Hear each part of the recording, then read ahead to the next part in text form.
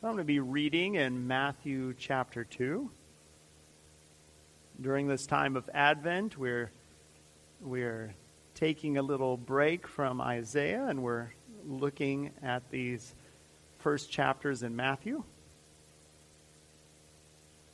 And as I said, this Sunday we are looking at Matthew chapter 2, verses 1 through 12. The coming of the wise men.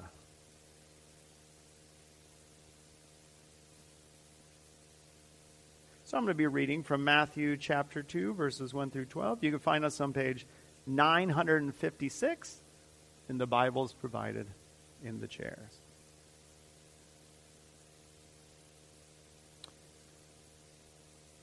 Matthew chapter 2, starting at verse 1.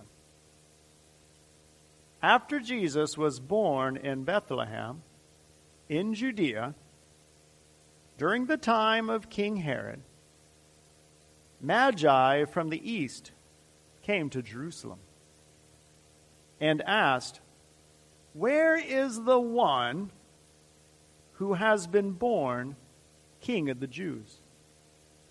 We saw his star in the east and have come to worship him." When King Herod heard this, he was disturbed, and all Jerusalem with him.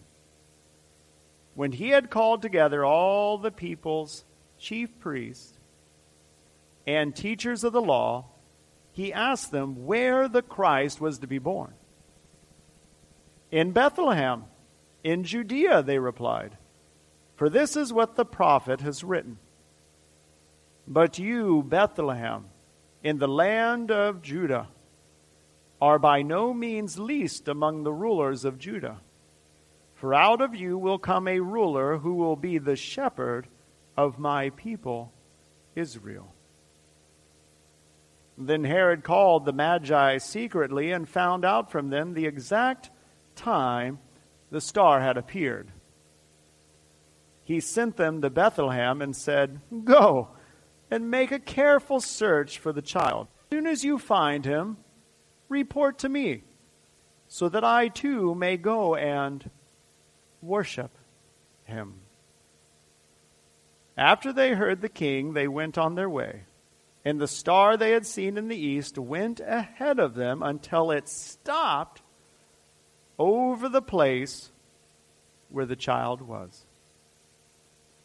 When they saw the star, they were overjoyed. On coming to the house, they saw the child with his mother Mary, and they bowed down and worshipped him. Then they opened their treasures and presented him with gifts of gold and of incense and of myrrh. And having been warned in a dream not to go back to Herod, they returned to their country by another route. Let's go to the Lord in prayer. Let's pray. Father, we are grateful. We are grateful for your word, for your truth. Father, we pray that you would guide us in this time, that you would guide us through the power of your Holy Spirit, that we may know the truth. For to know the truth is to know your Son, Jesus Christ. To know your Son, Jesus Christ, who is the way, truth, and life, is to be set free and made right with you. So, Father, we pray that you would guide us in your truth at this time. In Christ's wonderful name, amen.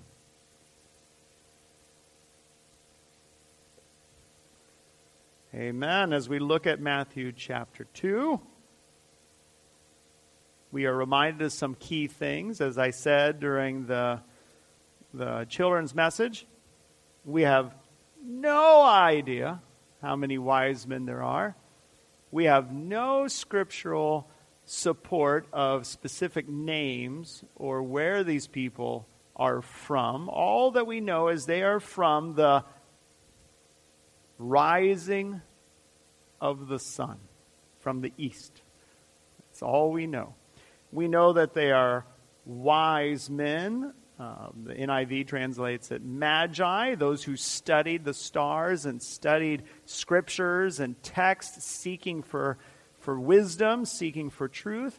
And God comes to them and reveals things through the Word to him and uses this star to guide them to his Son, Jesus Christ.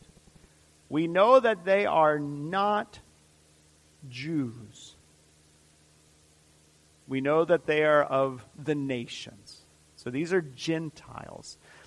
And these are Gentiles being led miraculously by God. You can do everything you want to try to make this scientifically plausible with some preconceived notions of how stars or comets would work, and none of it works. The text makes clear that this star is miraculously, deliberately being moved by God. It waits for their time in Jerusalem. After they head off from Jerusalem, the star moves and stops over the house where Jesus is. This is no naturally occurring phenomenon. This is as deliberately miraculous and supernatural a work of God as the conception of Jesus Christ by the power of the Holy Spirit within her virgin womb.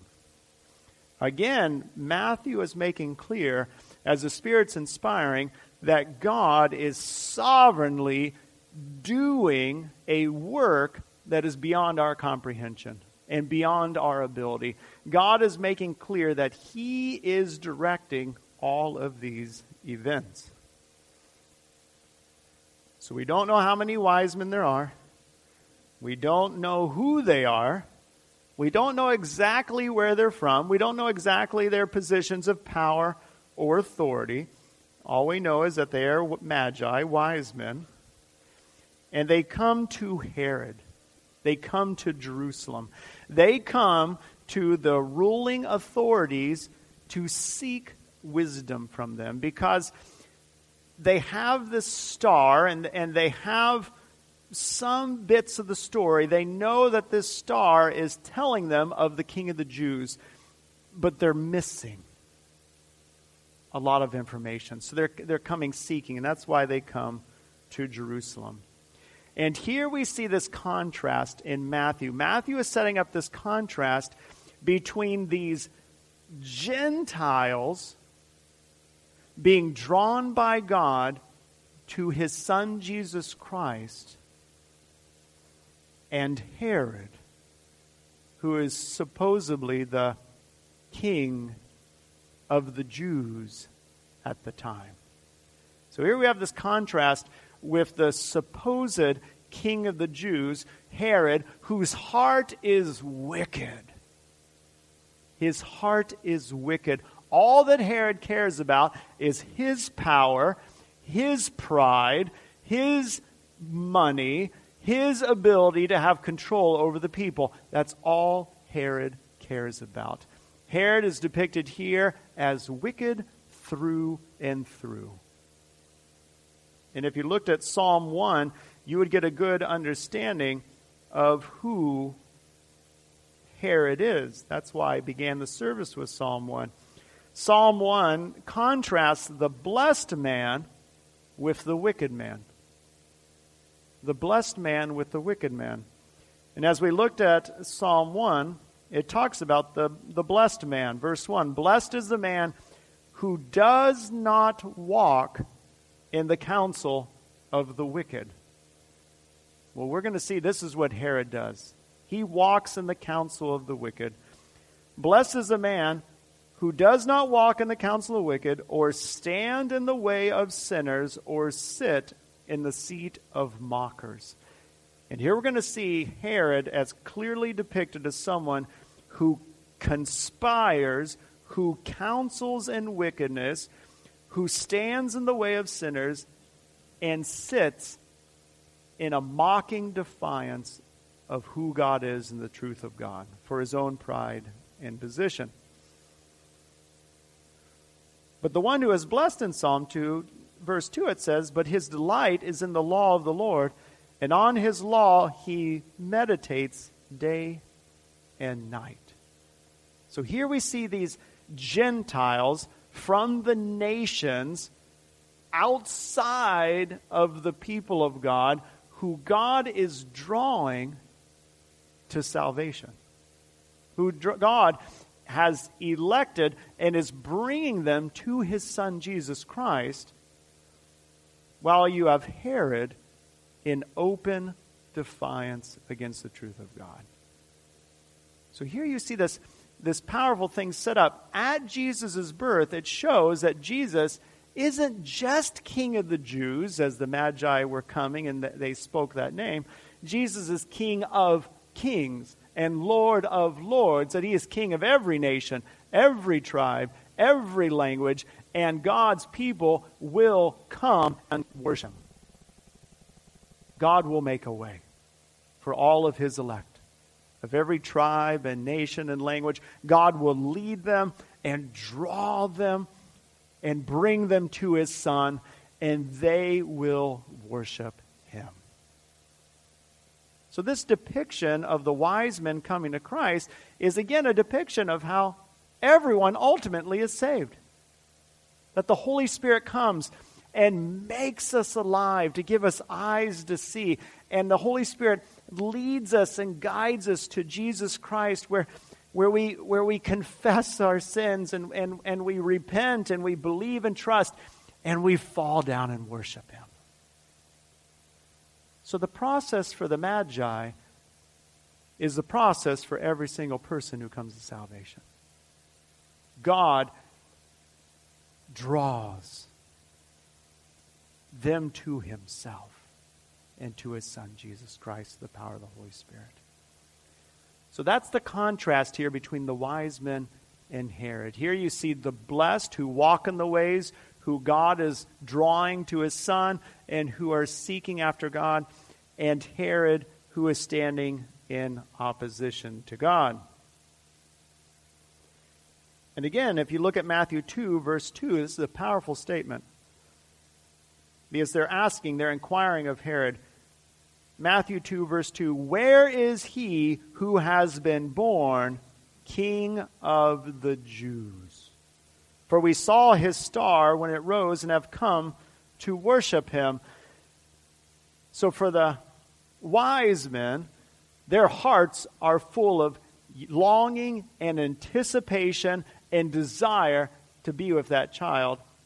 But when they say that term, King of the Jews, Herod has a very different desire. Herod cannot abide someone else being king. Herod is king. So that's why it says in verse 3, makes very clear in the text, when Herod the king heard this, he was disturbed. He was troubled. He was overcome with a mixture of bewilderment and anger and frustration and consternation. He just was twisted. And all Jerusalem with them. The reason all Jerusalem with them was Herod was a thoroughly wicked tyrant. And if Herod is troubled, all Jerusalem is trouble. That's just how it goes. So you have everyone on edge, because they're not fully knowing how Herod is going to react in his anger and in his troubled state. So verse 4, he goes to those who are the keepers of the law. So here are the people who most of these chief priests and scribes of the people, most of these people would have vast amounts of the Old Testament memorized, especially the chief priests. Amongst all the chief priests that he gathered together there, amongst all of them, they probably had in memory the entire Old Testament. That's how learned and studied and focused. So these people knew, and then they had all the scrolls, they had the text, so you could see them coming in with their memories and the scrolls and texts and citing. And when Herod asked them, verse 3, when Herod the king heard this, he was troubled, and all Jerusalem with him. Verse 4, and assembling all the chief priests and scribes of the people, he inquired of them where the Christ was to be born. And they told him. Yes, this was known. This was clearly prophesied about. This was not a hard question for the chief priests and for the scribes. No, they knew. They knew. And they took him to Micah chapter 5. Micah chapter 5. That's the answer. Micah chapter 5. If you go to Micah chapter 5, 2 through 4, this is what they quote from. Here's that entire section. Micah chapter 5, starting at verse 2. But you, O Bethlehem, Ephratah, who are too little to be among the clans of Judah, from you shall come forth for me one who is to be ruler in Israel, whose coming forth is from of old, from ancient days. Therefore he shall give them up until the time when she who is in labor has given birth. Then the rest of his brothers shall return to the people of Israel. And he shall stand and shepherd his flock in the strength of the Lord, in the majesty of the name of the Lord his God, and they shall dwell secure, for now he shall be great to the ends of the earth. Here you see this prophecy that in Bethlehem, this coming shepherd, this king, this ruler from the throne of David, remember the promise to David, that someone would sit on his throne forever, someone from his lineage. So here you have the prophecy that in Bethlehem you will have this shepherd, this king, and his glory and greatness will be known to the ends of the earth. And what's so powerful about this, when they quote this to Herod, here standing before them is evidence of the prophecy already coming true. Here are these wise men, these Gentiles, from the ends of the earth to the east, who have come seeking the greatness of this king. This prophecy is already fulfilled by the time Herod inquires of it. Jesus has already been born. Already the shepherds were brought by the angelic host. Already the word has went out. Already the wise men have traveled and seen the star. So already God is displaying that the greatness of this Son, Jesus Christ, is to the ends of the earth. And that this Jesus will be king not only of the Jews, but king of kings. He is king of every nation, every tribe, every language, because he's the only Savior. He is the only way to the Father. He is the only way to be made right for every tribe, language, people, and nation.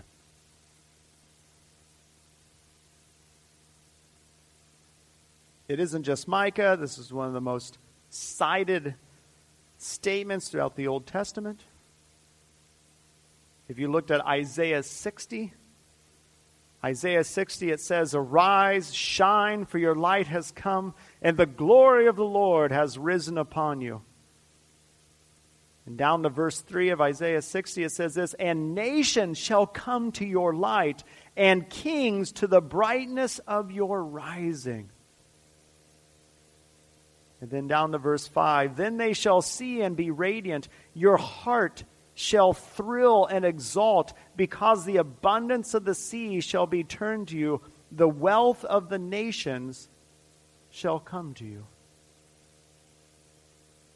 Again, earlier in Isaiah 11, verse 10, it says this, "In that day the root of Jesse, who shall stand as a signal for the peoples, of him shall the nations inquire, and his resting place shall be glorious."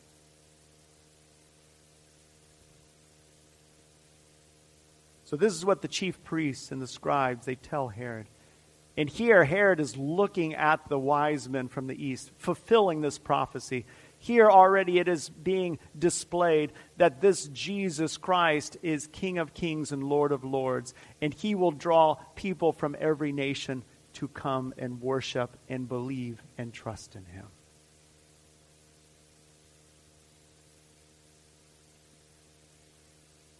So what's Herod's response? Verse 7. Then Herod summoned the wise men secretly.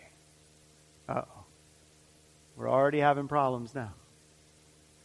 It's not a good way to go. Out of the crowd, out of the chief priests, the scribes are away, his own house servants, guards are put out. It's just Herod and the wise men in a closed, locked room. Then Herod summoned the wise men secretly and ascertained from them what time the star had appeared. And already here we see the development of one of the most wicked, evil plans devised in all of Scripture. Herod only wants to know when that star appeared for one reason.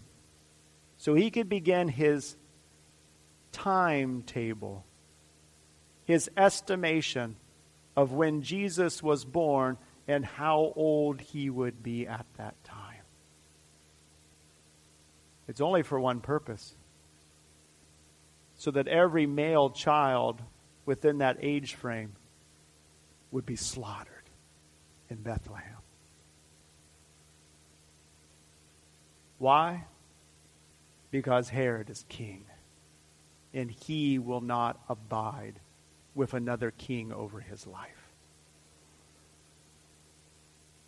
So he continues on with his plan, verse 8, and he sent them to Bethlehem, saying, go and search diligently for the child. And when you have found him, bring me word that I too may come and...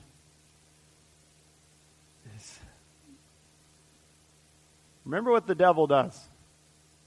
The devil lies. The devil is the father of all lies. All the devil knows how to do is to kill, steal, and destroy.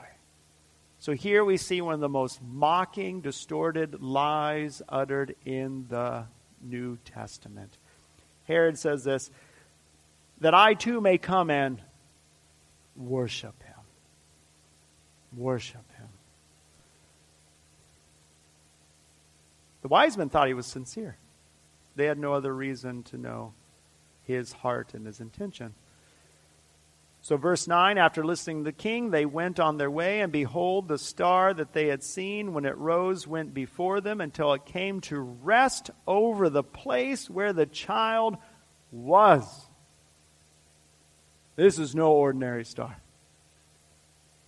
God is making very clear that he is leading these people supernaturally to himself. Again, this is how everyone is saved. Every person who comes to salvation, God comes to them in their darkness, in their rebellion, in their hatred for God. God comes to them and makes them alive and shines his light and draws them. And when they see who God is and they see who Christ is through the power of the Holy Spirit, they can do no other than to worship, to be grateful and to give thanksgiving and worship and grace. The process with the wise men is the process for every sinner who is saved, every lost person who is found, every person who goes from death to eternal life. And it's beautiful. Verse 10, when they saw the star, they rejoiced exceedingly with great joy. That's the way for the Greek, how you pile up things, pile up words and meanings and endings in that. It's to say they were out of their minds with joy. They were so happy and overjoying and rejoicing that you could imagine. They could barely contain themselves. Just overjoyed. It was the greatest joy. What this is depicting is the greatest joy any human being can experience. That's why it's stated in the way it is in verse 10. They rejoiced exceedingly with great joy. This was it. This was the greatest moment of their lives. No other moment will compare to the joy they are knowing and understanding and being expressed in that moment, because now they have found the King. They have found the Savior. They have found God's Son. So verse 11, and going into the house, they saw the child with Mary, his mother.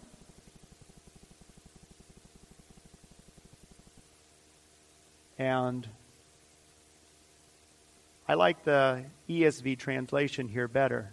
I think it's a better capturing of the words there. The NIV says, and they bowed down and worshiped him. But the key with this bowing that's depicted here isn't a bowing at the knees, this is a bowing at the feet. They fell down. They went prostrate, is what's being depicted here. So they go from this overwhelming, exceeding joy to falling on their faces and worshiping Jesus Christ. Again, verse 11. And going into the house, they saw the child with Mary, his mother, and they fell down and worshiped him.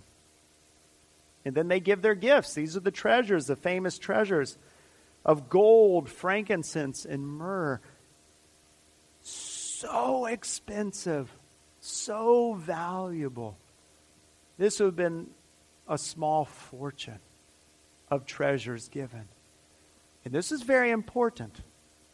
This is very important.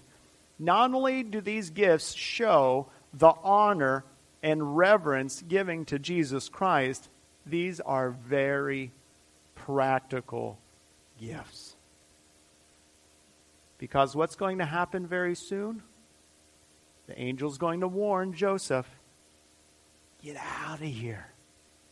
You got to take Jesus and you got to get out of here. You got to go to Egypt. So literally, this gold, frankincense, and myrrh is not only to display Jesus as the King, the one who will be King of Kings, the one who will die and give his life on the cross. This is practical money in the bank to help Joseph and Mary for those years in Egypt as they're away to travel there and live and come back. So this is powerful, how God is showing not only the reverence and lifting up, but God is providing through these wise men in a miraculous way. This is a powerful display of how God is showing He is in charge. He is sovereign every moment, every aspect of His plan of salvation. Everything, every detail is being taken care of perfectly by God. And again, we can understand that. For all those of us who are in Jesus Christ, we see where God is at work and He's bringing about His plan and He's bringing about His will. And at times it can be difficult for us because our ways are not always God's ways. Our timing is not always God's timing. But as the Holy Spirit grows us to trust and obey. Because there is no other way to be happy in Jesus but to trust and obey. That's the lesson you see here with Mary and Joseph. That's the lesson for the wise men. That's the lesson for each and every one of us. Again, we see that work in our lives. Again, you can't neglect or too quickly read over these words. When it says that they came planning to worship Him, and then verse 11 where they fall down and worship Him, again, either these people are blaspheming pagans for worshiping this human child, or they know that Jesus Christ is God. There's only two options. You only worship God. Remember, that's kind of the main theme of the Bible. You only worship God. You don't worship idols. You don't worship other people. You only worship the one true God. And here these wise men come and they worship the one true God. It's amazing. It's amazing. So I started the service with Psalm 1, but at this time I want to end the message with Psalm 2. Psalm 2. Because what we see take place here within Herod's heart and mind is what we see take place again and again throughout the Scripture.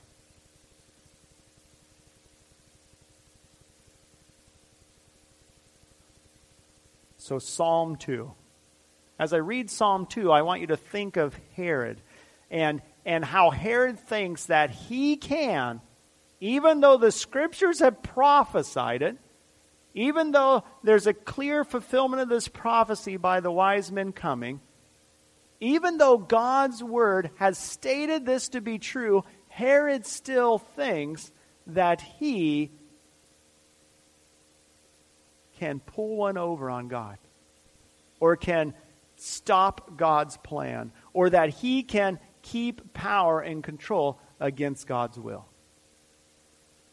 That sounds pretty foolish, right? Well, how many times have we been in the same place? So this is Psalm 2. Why do the nations conspire, and the peoples plot in vain? The kings of the earth take their stand, and the rulers gather together against the Lord, against his anointed one. Let us break their chains, they say, and throw off their fetters. The one enthroned in heaven laughs. The Lord scoffs at them. Then he rebukes them in his anger and terrifies them in his wrath, saying, I have installed my king on Zion, my holy hill. I will proclaim the decree of the Lord. He said to me, You are my son. Today I have become your father. Ask of me, and I will make the nations your inheritance, the ends of the earth your possession. You will rule them with an iron scepter. You will dash them to pieces like pottery. And here in verse 10, you have one of the greatest memory verses you could memorize in your life. Therefore, you kings, be wise, be warned. I just love that. Be wise, be warned. Therefore, you kings, be wise, be warned, you rulers of the earth. Verse 11, serve the Lord with fear and rejoice with trembling.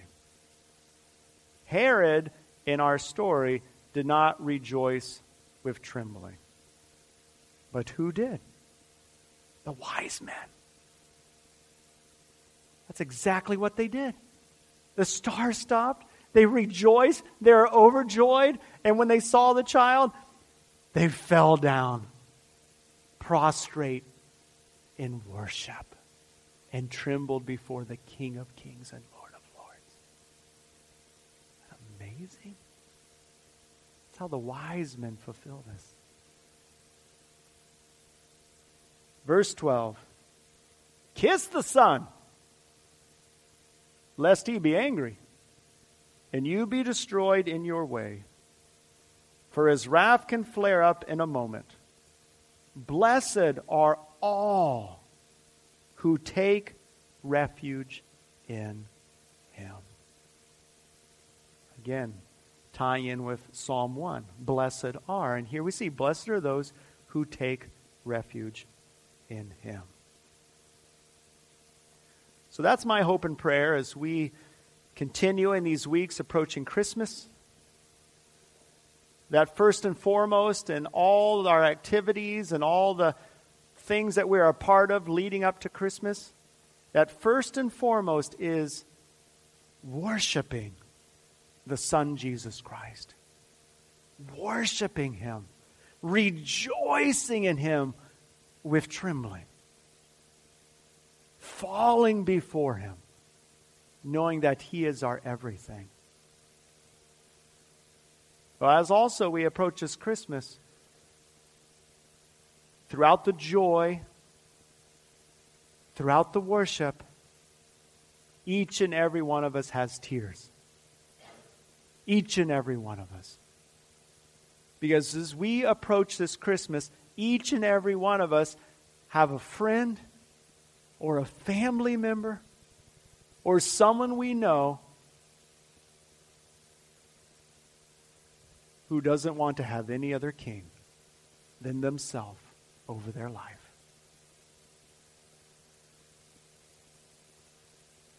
We get confused because we have people who we love and care for who are lost, and at times we can try to think in our minds, well, they're not as bad as Herod. It isn't as though they're trying to go out and kill and destroy Jesus Christ.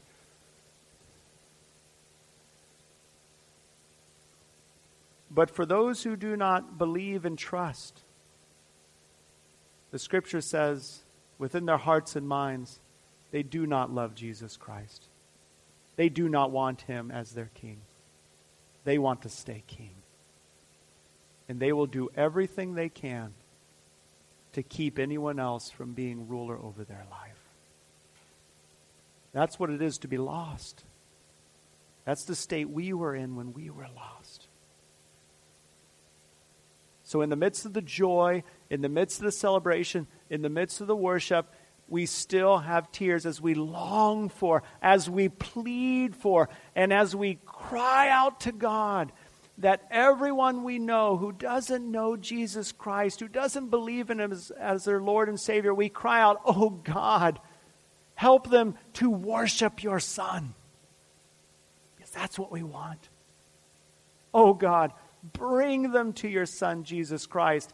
Help them when they see your face with trembling, that they will fall and worship Him, that they will know that Jesus Christ is everything. And without Him, they have nothing. Absolutely nothing.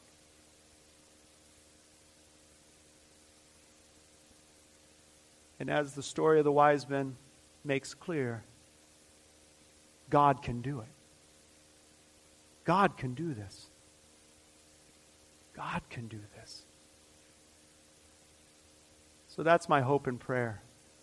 Every one of us, as we think of a friend or loved one who it just seems like it's impossible that they'd ever believe in Jesus Christ, that they would ever worship Him. There's no way. There is a way.